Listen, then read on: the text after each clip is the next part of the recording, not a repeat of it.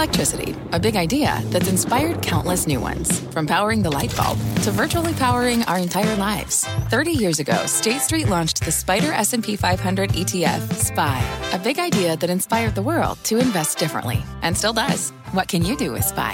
Before investing, consider the fund's investment objectives, risks, charges, and expenses. Visit ssga.com for a prospectus containing this and other information. Read it carefully before investing. SPY is subject to risks similar to those of stocks. All ETFs are subject to risk, including possible loss of principal. Alps Distributors, Inc. Distributor.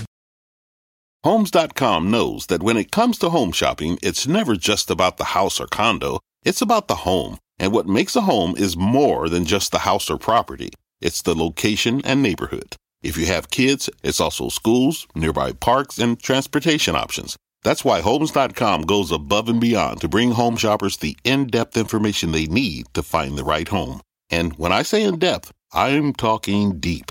Each listing features comprehensive information about the neighborhood, complete with a video guide. They also have details about local schools with test scores, state rankings, and student-to-teacher ratio.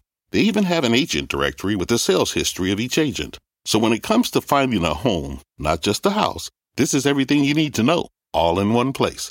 Homes.com. We've done your homework. My mission is simple: to make you money. I'm here to level the playing field for all investors. There's always a bull market somewhere, and I promise to help you find it. Mad Money starts now. Hey, I'm Kramer. Welcome to Mad Money. Welcome to Cramerica. The people, my friends, just trying to make some money. My job is not just to entertain, but to educate and teach you, so call me at 1-800-743-CNBC or tweet me at Jim Cramer.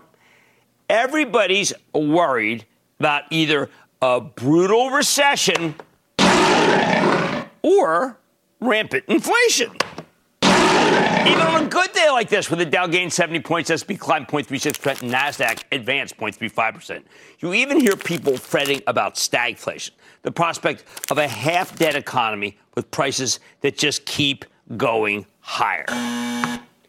But any market that's so at odds about inflationary growth versus a recession might very well end up in a halcyon-like middle, a no-growth, low-inflation scenario with no recession.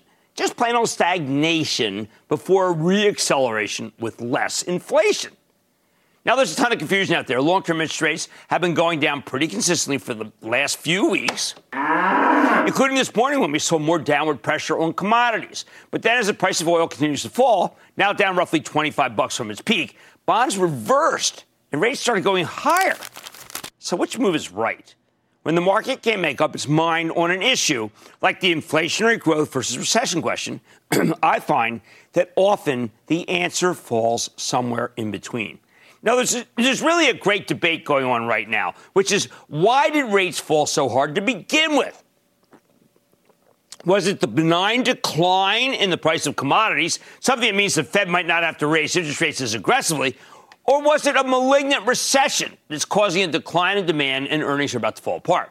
And optimist says it's the first one. The Fed tamped down on inflation and speculation via tough talk and 3 increasing severe rate hikes.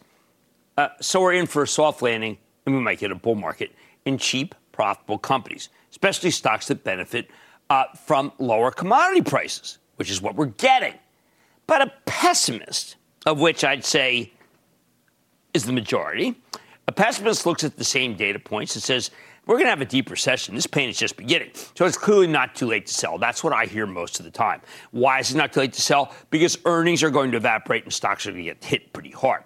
So why the heck is it so hard to figure out which camp is right? Well, because there's genuine confusion. First, because we probably are somewhere in between.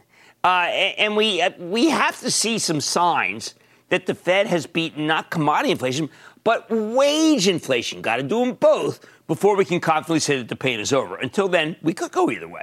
Second is the Fed meeting minutes from the June meeting that were released today illustrate. We know they're committed to raising rates, but they didn't say we'll do one big hike and wait, which is what you do if you believe that there needs to be certainty about less inflation. Remember, inflation this bad must be killed, not just wounded. So I understand how they feel. Third, I think we're all being thrown off by the concept of who over-earned at the height of the pandemic. Initially, we figured it was only a handful of companies, right? Peloton, DocuSign, Zoom, Roku. You know the list. But one by one, we discovered many other post-COVID pariahs. The video game stocks suffered tremendously, even as their businesses haven't really slowed. They just returned to normalcy. The streaming stocks have been smashed. Netflix is the worst performer of the year. Disney, much to my charitable trust chagrin, has been crushed because the company can't shake off the fact that it, too, must be hurting because of Disney Plus, even though that's just one piece of the pie. We've only recently decided that there was over-earning all over the place. It's principally, I'd say, underneath pretty much all of the declines that I've seen, the serious ones, is the over-earning. For instance, the stocks of NVIDIA and AMD, they have been crushed because they make lots of gaming-related chips, and Wall Street now thinks gaming's in decline, so therefore those companies must be hurting. Those same chips are used for cryptocurrency mining. That's another nasty area. HP and Intel have seen their stocks plummet because their bottom lines were boosted by a COVID-era home office build-out. Now that's over. HP and Intel will have a very hard time bouncing back. Same goes for Best Buy, Williams, Sonoma, and Wayfair, although the first two are excellent companies with very cheap stocks. But they need rate cuts, and those are on the horizon that I can see. Now we still have one more derivative, the Internet itself. Several research firms have pointed out this week that Internet use is actually down this year, something almost no one thought could happen. That hurts all the companies that have benefited from the Internet's growth, including the warehouse plays that enable e-commerce. It hurts the Fastly's, the Cloudflares. It hurts the Akamai's, all involved with making the Internet work better. It lays to waste so many online apparel companies, Stitch Fix, Postmark. And it even damages the case for the trade desks. And then finally, yes, the Googles and Facebooks. The whole online advertising edifice. It also explains the colossal underperformance of Amazon. When I say over-earning, I mean they made a lot of money thanks to the pandemic, and now that things are basically back to normal, that makes it seem like they're experiencing a slowdown. Really, it's just a reversion to the mean, but don't tell people that. They just think it's getting bad, and they want to sell. They don't even know what a reversion to the mean means. It's a tough concept. It just means it's going back. The commodity decline could be because we're headed into a recession, but it might also mean that we're speculators who bought up all sorts of commodities to take advantage of the expected shortages caused by Russia's invasion of Ukraine. The trade fell apart when the shortages failed to materialize, especially in oil, but also in food, by the way, at least for many parts of the, of the wealthier world. When Russia simply found a way to offload its sanctioned crude to India and China, well, that was it. Price of oil did come down. By the way, if you want to see a chart of food, look at this chart of John Deere. It's really incredible. Notice I'm attributing none of these declines to what everyone attributes every decline to, which is the Fed. At the end of the day, the Fed couldn't predict what a post-pandemic world would look like any better than the rest of us. And they certainly couldn't predict the complications caused by the war in Ukraine. You throw in China's unexpected lockdowns, okay, with the resulting supply chain issues, and it's very hard to make any kind of forecast. Given those cross currents, it's incredibly difficult to figure out whether we're about to go into recession or a soft landing, because the Fed may have already won its war against commodity inflation. It is definitely winning its war against housing and even rental inflation, and it may soon win the war against wage inflation. More on that later. Boy, the stakes are high. The banks are due to report soon, and if the recession camp is in charge, the market will go down on every report of loan loss ticks upward, which will be regarded as the more important than even the higher net interest margins the financials are getting thanks to the Fed. However, I think that won't happen. Instead, we'll be impressed with the money the banks are making off their deposits. Remember, the depositors don't get much more than you get now, but think how much the banks are making. Again, there could be a third way, though. There wasn't enough stock and bond market activity for the trading businesses, so the stocks could go lower just on that thesis. Then the consumer packaged goods companies report they've been able to raise prices while their raw costs, often based on oil and gas inputs, have started falling. Meanwhile, their dividends look more compelling with lower bond prices. That could be an amazing moment for the consumer packaged goods plays unless people say, well, the dollar's so strong, we don't want them. Tech goes up next, and I think there will be a severe bifurcation in this group. The ones that are profitable with stocks that sell well below historic multiples, think Micron, should rally. But the unprofitable companies that are selling sales, I think their stocks fall once again. And it's not too late on this one little bounce to get out of what I regard as being the Cathie Wood stocks. Why am I more sanguine than just about everyone else, though, about the market? Because I think I'm more cognizant, having been out at this game for 40 years, that the damage already been meted out is severe. I don't like to hate a market that has come down this far. Here's the bottom line. At these levels, many stocks already reflect a recession. So if we merely get a stagnant economy that will then reaccelerate, then stocks could go much higher. But if the Fed disagrees with me and hits us with more than just one last big rate hike, but says, here's one and many more coming, I will have to recalibrate, and the market will have even more downside. I think I'm going to be right, though. Let's go to Jerry in my home state of New Jersey. Jerry! Hi, Jim. Thanks for having me on the show and everything, and congratulations on your move to New York. I'm very excited. The set is gorgeous. It's going to be a rebirth. Look, I've been doing it here for 17 years, and it is really time for a change. And I'm very grateful to the network for giving that to me. How can I help? Good. So I have a question about Darling Ingredients. Looking over the stock for the past year, this thing has been highly volatile and everything. Do you see anything where this thing might kind of straighten up and maybe bottom out? This is a company that, I'll tell you the truth. I'd rather see you own Clean Harbors. Darling Ingredients does recycling. I like the concept. The stock is down too much. And I'm going to embrace that. People should know this is a company that actually just traps the stuff that is like leftover refuse from restaurants. It's good. It's just not great. Let's go to Jeff in Oregon. Jeff. Hi, Jim. It's Jeff. I'm calling from Oregon, and I want to give a shout-out to Retail Investment Tower. But my question is about GameStop. They're set to launch an NFT marketplace at the end of the month. Do you think this is enough to keep investors interested? Okay, GameStop is what I call controlled stock. It's controlled by a group of investors. They announced a 4-for-1 stock split.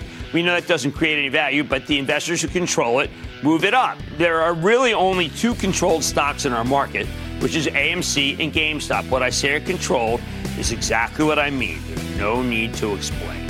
Now, I am a lot more sanguine than just about everyone else that you hear about this market.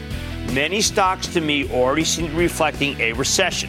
So if we get just a stagnant economy and then a possible reacceleration with much less inflation, those stocks could go much higher. Well, Mad Money tonight, Prologis has pulled back. So this logistics REIT might be the right choice for your portfolio. It's the kind of stock that I'm talking about. I'll give you my take. Then with the market bouncing, there's a lot of chatter about a potential bottom. I'm consulting the technicals to see if a bottom is in or more pain could be ahead to verify my intuitive view. And buy now, pay later has been a tough corner of the market. So what could the future hold for lending tech that sells at a high multiple to sales? I'm digging into space. So stay with Cramer.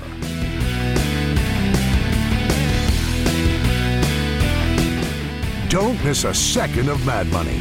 Follow @JimCramer on Twitter. Have a question? Tweet Cramer. #MadTweets. Send Jim an email to madmoney@cnbc.com or give us a call at 1-800-743-CNBC. Miss something? Head to madmoney.cnbc.com. Fact. Running a business is not getting easier on your wallet. With higher expenses on materials, employees, distribution, and borrowing, everything costs more. Also a fact. Smart businesses are reducing costs and headaches by graduating to NetSuite by Oracle. NetSuite is the #1 cloud financial system, bringing accounting, financial management, inventory, and HR into one platform and one source of truth. With NetSuite, you reduce IT costs because NetSuite lives in the cloud with no hardware required. Accessed from anywhere, you can cut the cost of maintaining multiple systems because you've got one unified business management suite. You improve efficiency by bringing all your major business processes into one platform, slashing manual tasks and errors. Over 37,000 companies have already made the move. See how you'll profit with NetSuite, and then you can think of all the ways you could be spending the money you save. Company retreat in Malibu, anyone? By popular demand, NetSuite is offering a one-of-a-kind flexible financing program for a few more weeks. Head to netsuite.com to start saving. When you're hiring, the best way to search for a candidate isn't to search at all. Don't search, match with Indeed. Indeed is your matching and hiring platform with over 350 million global monthly visitors, according to Indeed data, and a matching engine that helps you find quality candidates fast. Use Indeed for scheduling, screening, and messaging to connect with candidates faster. Plus, 93% of employers agree Indeed delivers the highest quality matches compared to other job sites, according to a recent Indeed survey. Leveraging over 140 million qualifications and preferences every day, Indeed's matching engine is constantly learning from your preferences. Join more than 3.5 million businesses worldwide that use Indeed. Listeners of this show will get a $75 sponsored job credit to get your jobs more visibility at Indeed.com/madmoney. Just go to Indeed.com/madmoney right now and support this show by saying you heard about Indeed on this podcast. Indeed.com/madmoney. Terms and conditions apply. Need to hire? You need Indeed.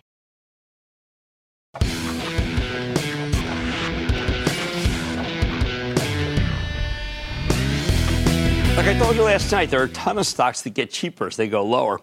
I know this market's been absolutely horrifying, but when the damage gets this widespread and selling so emotional, I think you often do get excellent buying opportunities.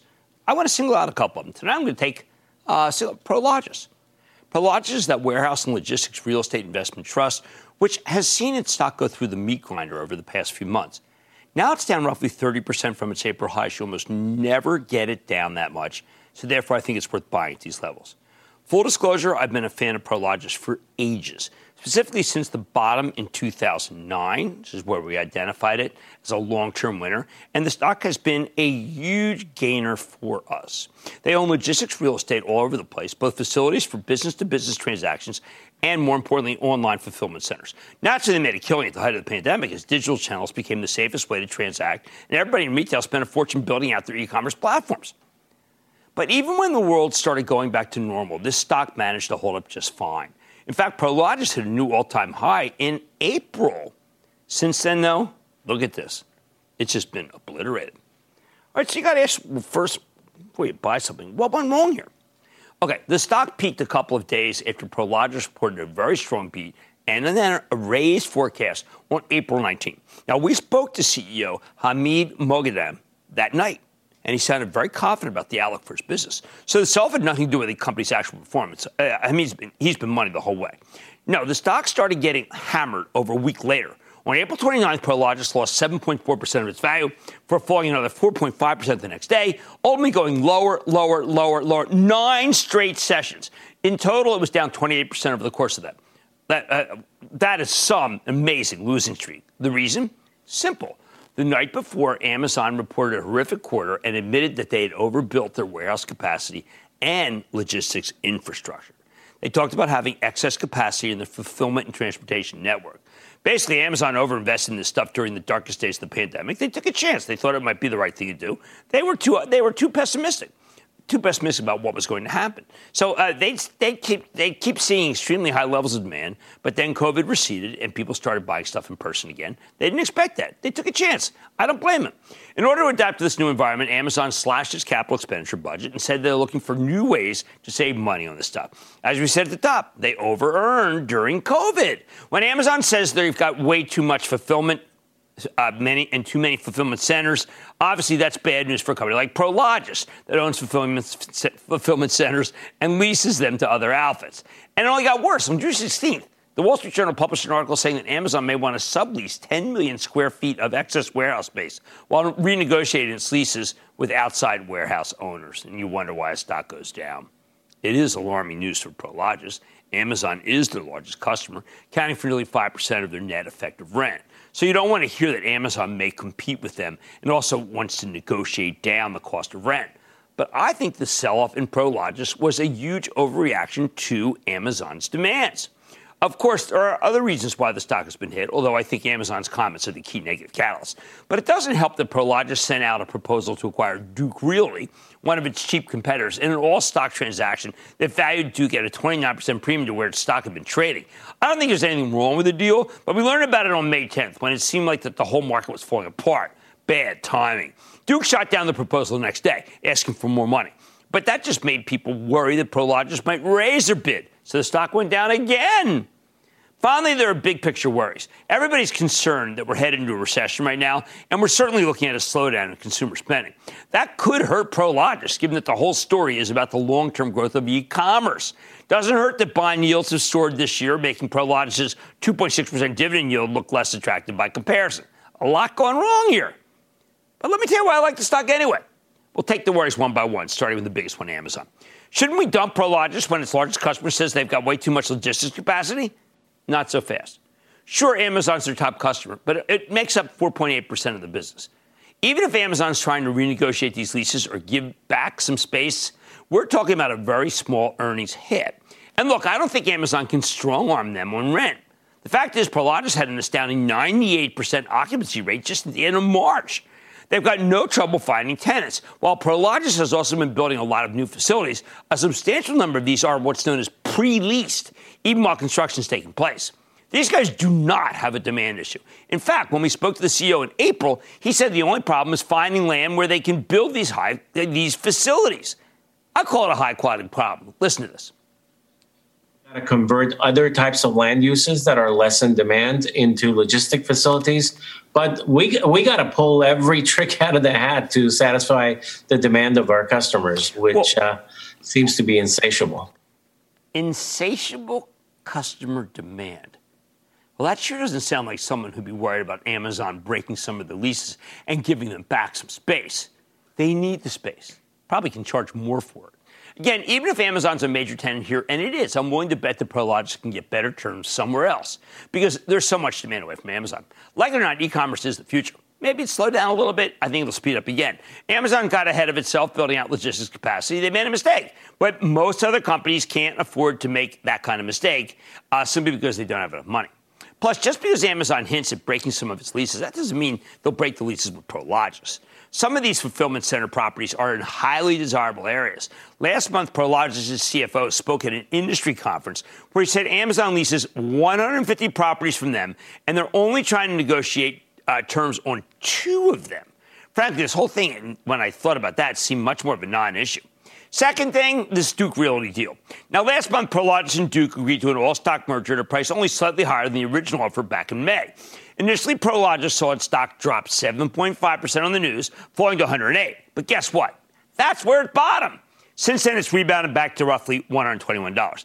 It makes sense. The Duke Realty deal should be additive to earnings in year 1, while substantially increasing Prologis' scale, all without hurting its balance sheet. These guys have been very successful with similar deals in the past, like when they bought DCT Industrial in 2018 or Lincoln Property in 2019. I think it's a smart transaction. What about the broader macro concerns? Okay, look, Prologis is not a retailer. It's a steady Eddie real estate investment trust. They have long-term leases with their clients for these logistics and fulfillment centers. There's only so much a garden variety slowdown can really hurt them. The bottom line, just these few lines from Amazon have sent Prologis back to where it was trading in May of 2021, erasing roughly a year of gains. Stock now trades at less than 24 times its funds from operations forecast, which I think is a steal for one of the best secular growth stories of the past 15 years. Mad Money's back into the break. Coming up, begging for a bottom? Our chartist sees a reason for hope. Cramer shines a light. Next. You seek the key. But first, you must learn the ways of precision, craft, and performance with Acura's all-electric ZDX. With a premium Bang & Olufsen sound system up to a 313-mile range and a Type S variant with an estimated 500 horsepower, the ZDX is their most powerful SUV yet. Unlock the energy when you visit Acura.com to order yours today. Take your business further with the smart and flexible American Express Business Gold Card. It offers flexible spending capacity that adapts to your business. You can also earn up to $395 in annual statement credits on eligible purchases at select business merchants. That's the powerful backing of American Express. Terms apply. Learn more at americanexpress.com/business gold card.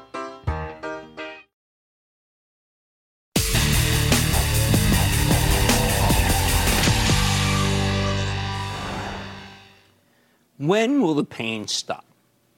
Will last month's lows be able to hold, or are we looking at still one more leg down? You know, this is what I think about every day. So far this year, bottom fishing, we know it's been a fool's errand. But stocks have now come down huge from their highs, and Wall Street feels a lot less blindly optimistic than 6 months ago. Positive. That said, it's an insanely emotional market, and when you're trying to spot a bottom, or a top for that matter, you need to take these emotions out of the equation.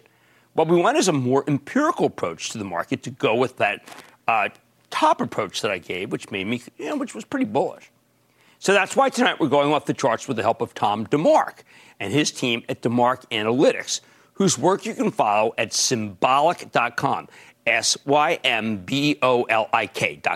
Now, DeMark's a legendary figure in this business. He and his team have an incredible track record when it comes to time in the market, one that goes back decades. And what you need to know now is that he's feeling good about vast swaths of the stock market.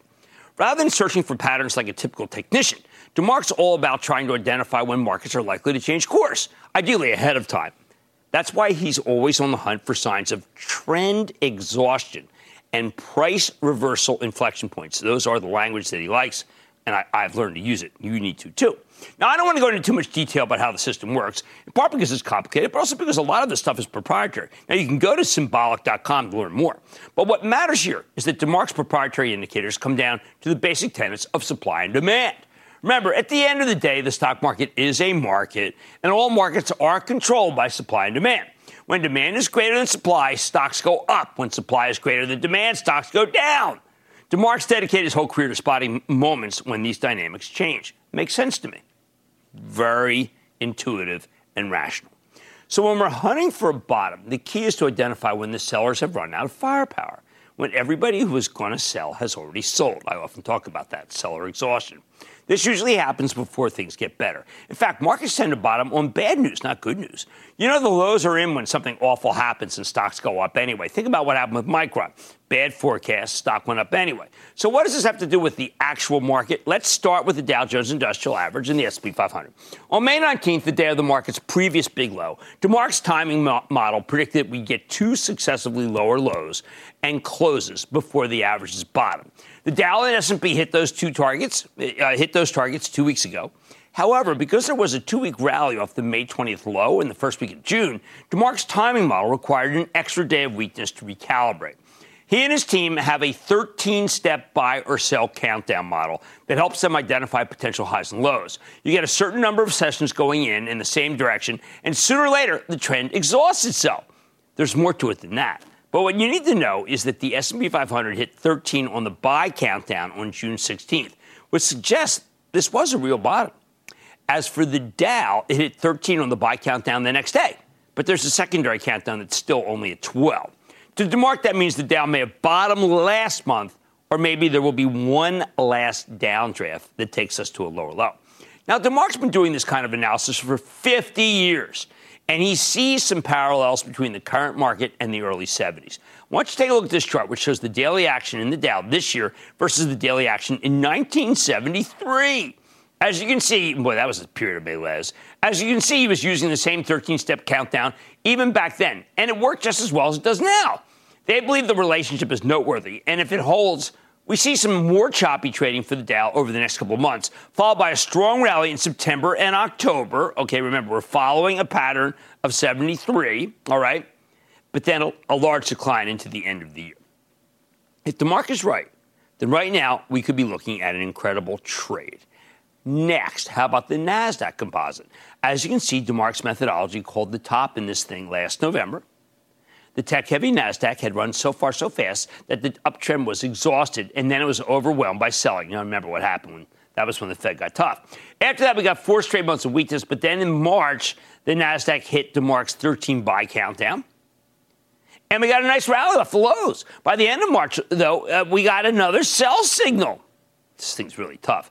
A completed 9 sells setup, and the NASDAQ experienced another leg lower. Right now, it's at 12 on DeMark's 13-step bottoming countdown, meaning the bottom probably isn't here yet. It also hasn't hit his lowest downside price target yet. More on that in a second. How about the NASDAQ 100, the extremely tech-heavy index made up of the 100 largest non-financial stocks in the NASDAQ composite? Take a look at the QQQ, which actually recorded a 13-buy countdown in the middle of last month. But here's the thing. It's not enough to just hit 13 on DeMark's trend exhaustion countdown.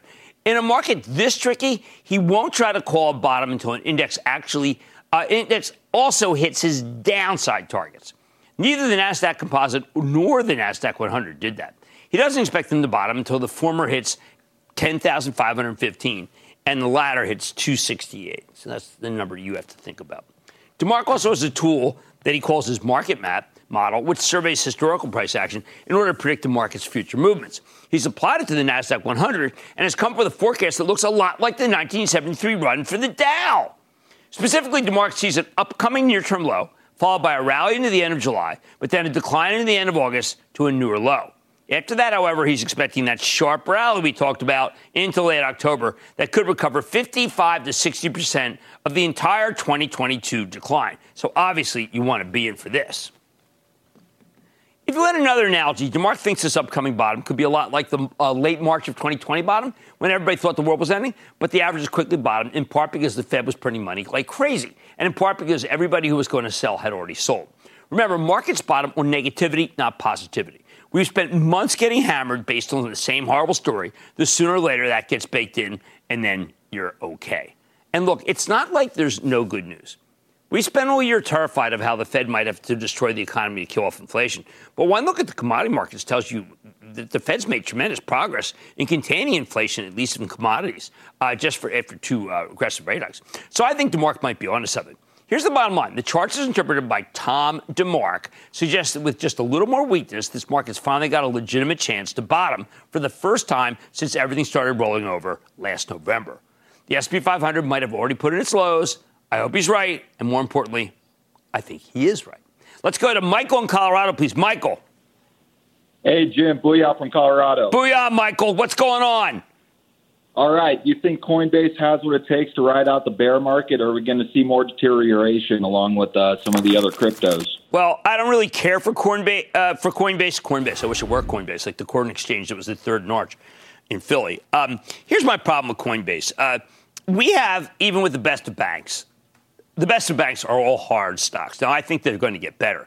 But I need the upside from a bank here, and I don't think Coinbase can, which rescinded offers, and people are saying is having a hard time getting talent, can necessarily be the one that you want to be in for the financials.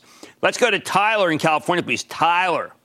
Booyah, Jim. How you doing? I am doing well. How are you?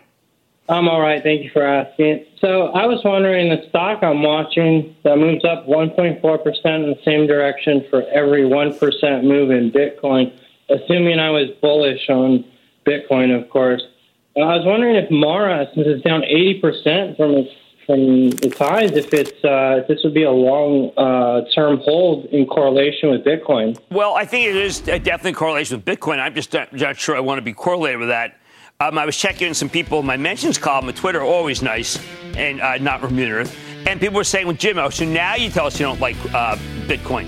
I once again remind people that I sold my Bitcoin dramatically higher and bought a farm in Pennsylvania. And I would never think about selling that farm and buying Bitcoin in that sense, just because there's tremendous largemouth bass in the pond.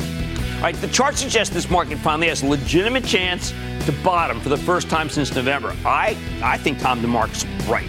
Now, much more Mad Money ahead. Buy now, pay later seemingly turned into buy now, pay never. So I'm taking a closer look at the players in the space to see what the future could hold. Then, ahead of Friday's employment report, what key aspects should we be watching that we're not? I'll give you my take. And all your calls rapid fire in tonight's edition of the Lightning Round. So stay with Cramer.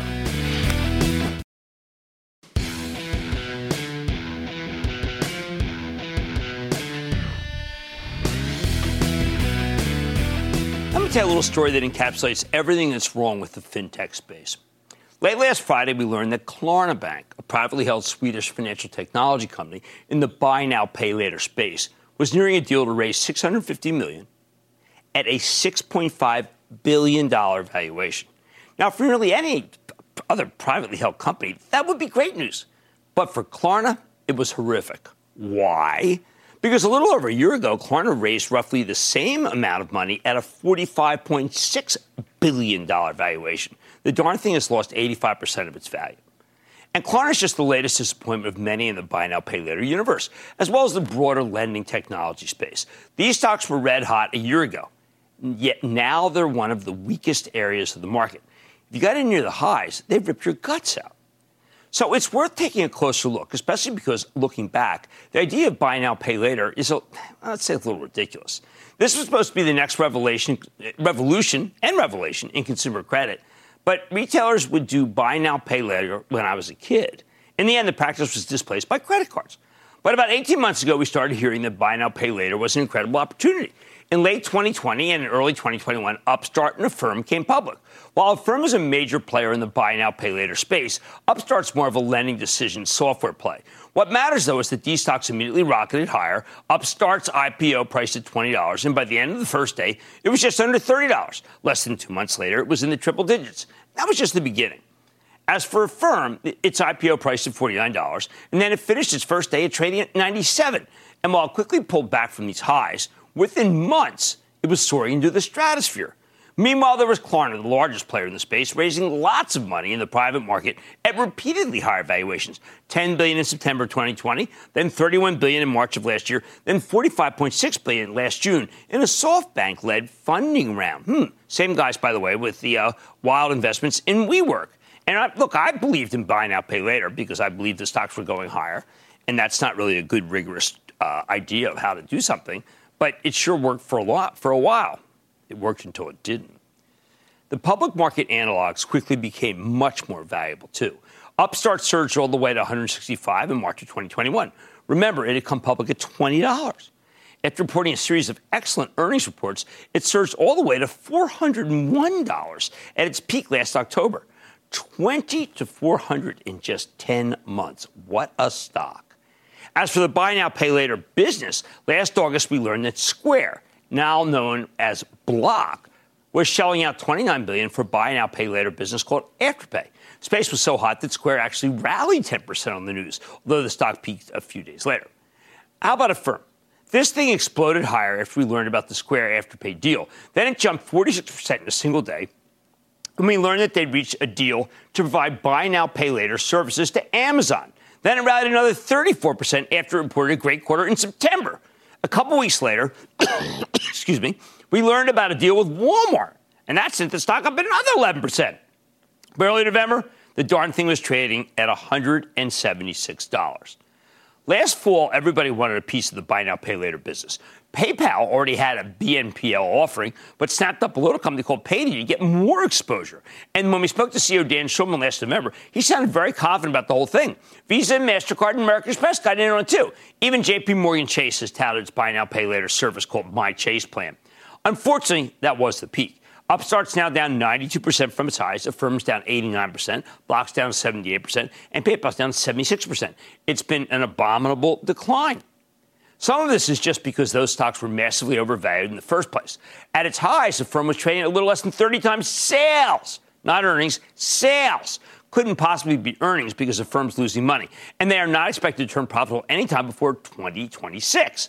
While Block and PayPal are profitable, they were trading at a sky-high price-to-earnings multiple at their highs last year. 170 times earnings for Block, 65 times earnings for PayPal. Which, again, in full disclosure, because I talk about the winners, my Chaucer Trust lost a lot of money in.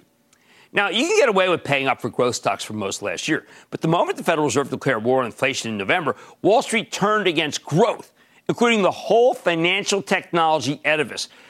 The real turn was against innovation in finance. The buy now, pay later plays like Affirm are everything this new market hates. Unprofitable, expensive, although they are well run. Max Levchin is a good manager.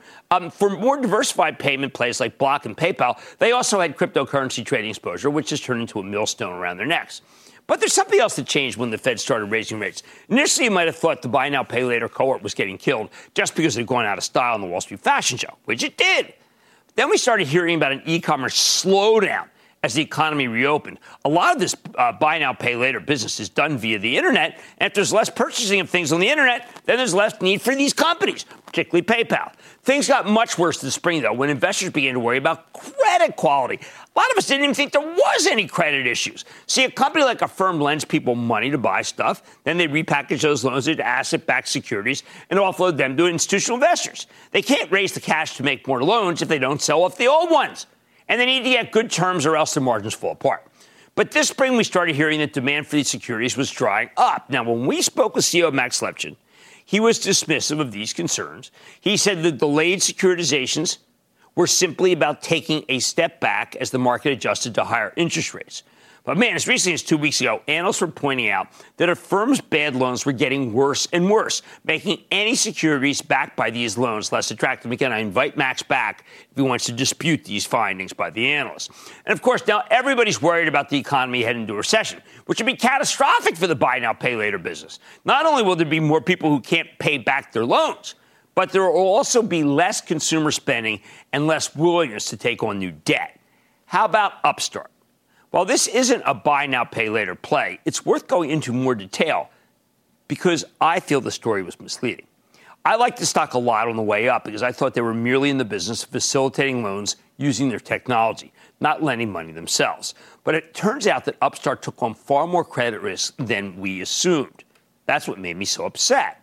They've now got the same issues with credit quality and declining demand for their asset-backed securities. At the end of the day, these stocks never should have been worth so much in the first place. Their business models were much more attractive when interest rates were incredibly low. But it remains to be seen if they work in a more normal environment, like the one that the Fed actually talked about in the minutes of the release today at 2 o'clock. Plus, the moment buy now, pay later started catching on, all sorts of competitors moved in. Hey, last month, Apple joined the fray. The opportunity was never as great as they described it. I use my Apple Pay constantly. If I really wanted to do it, I would just use these guys. The bottom line. Let this be a lesson not to be caught up in euphoria, and that includes you, venture capitalists. Even if it doesn't seem like it at the time, earnings matter. Valuations matter. The economic landscape, it matters. Interest rates matter. The Fed matters. And that's what we learned this year. And it's been agonizing if you had fintech exposure. I don't think the pain is necessarily over. Maybe the only thing left to ask about is who plays the cast of Klarna executives on the Klarna Crash program on Apple Plus, including the always amusing Masa-san from the top-ticking SoftBank. Mad Money's back after the break. Stick around. May I make a suggestion? I would stay with Kramer. The lightning round is coming up next.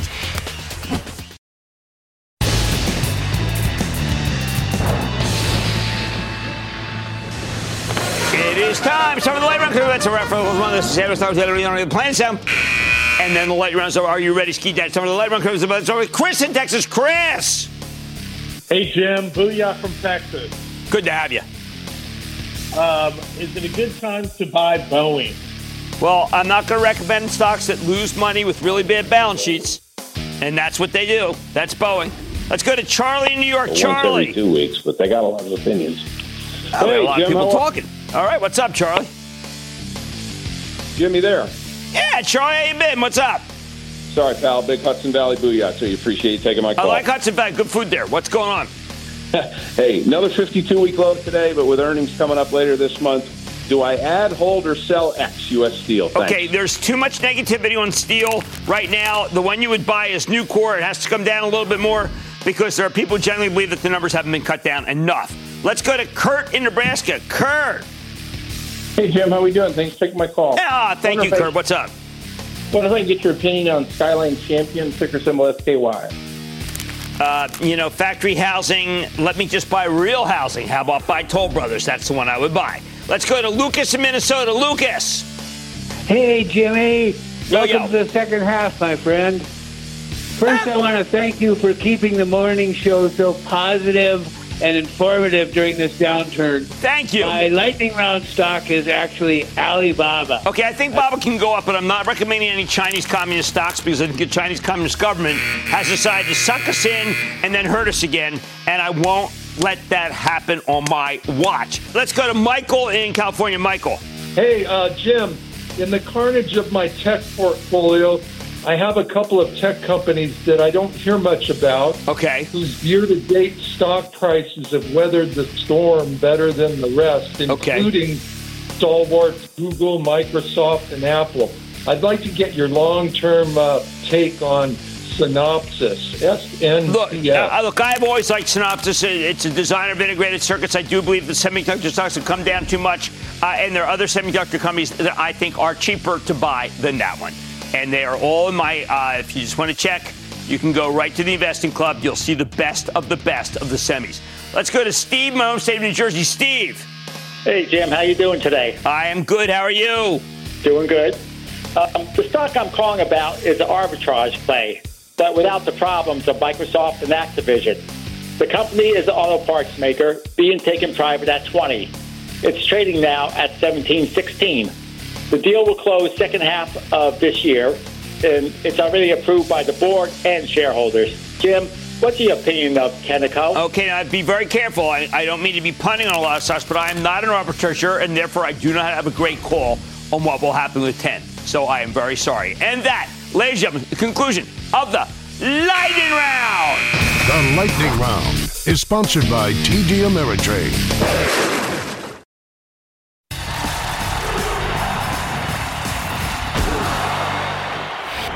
This weekend, I had a revealing story.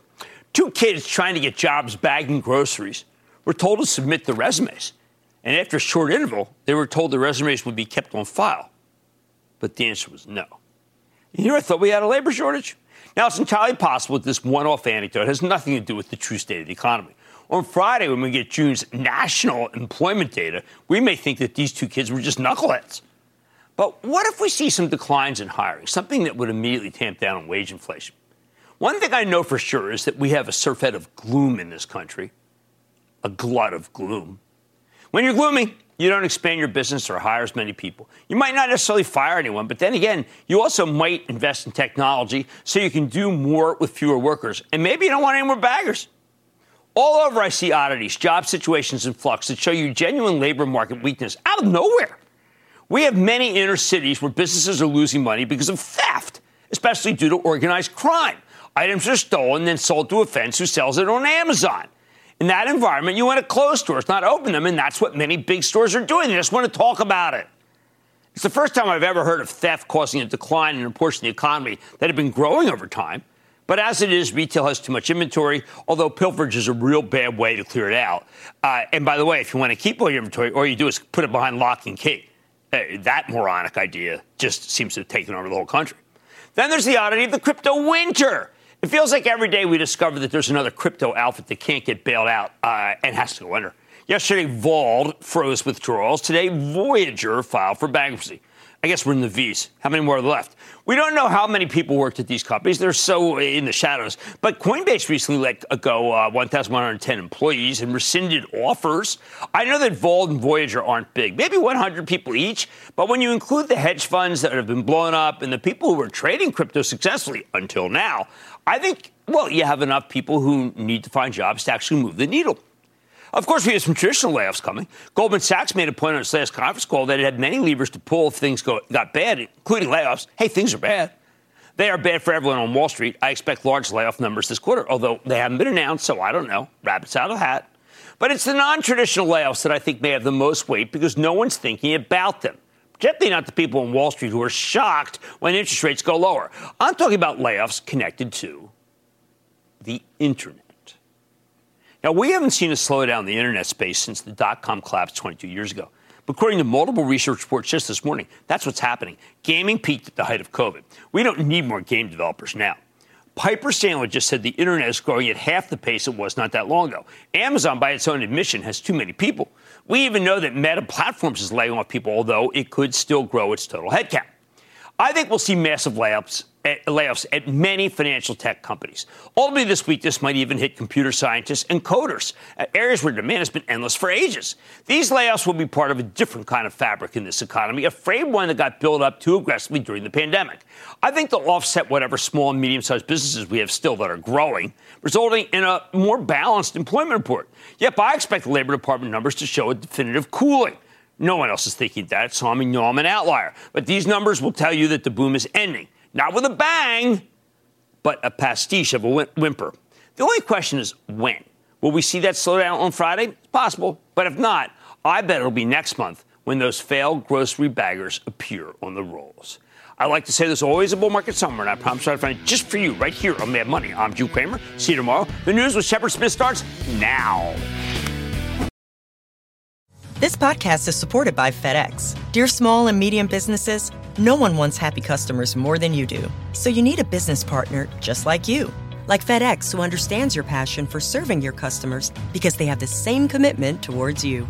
That's why FedEx offers you picture proof of delivery, packageless and paperless returns, as well as weekend home delivery to 98% of the U.S. on Saturday and 50% on Sunday. See the FedEx service guide for delivery information. What's more, FedEx Ground is faster to more locations than UPS Ground. Trust FedEx for timely deliveries. See what FedEx can do for your business. Absolutely, positively FedEx.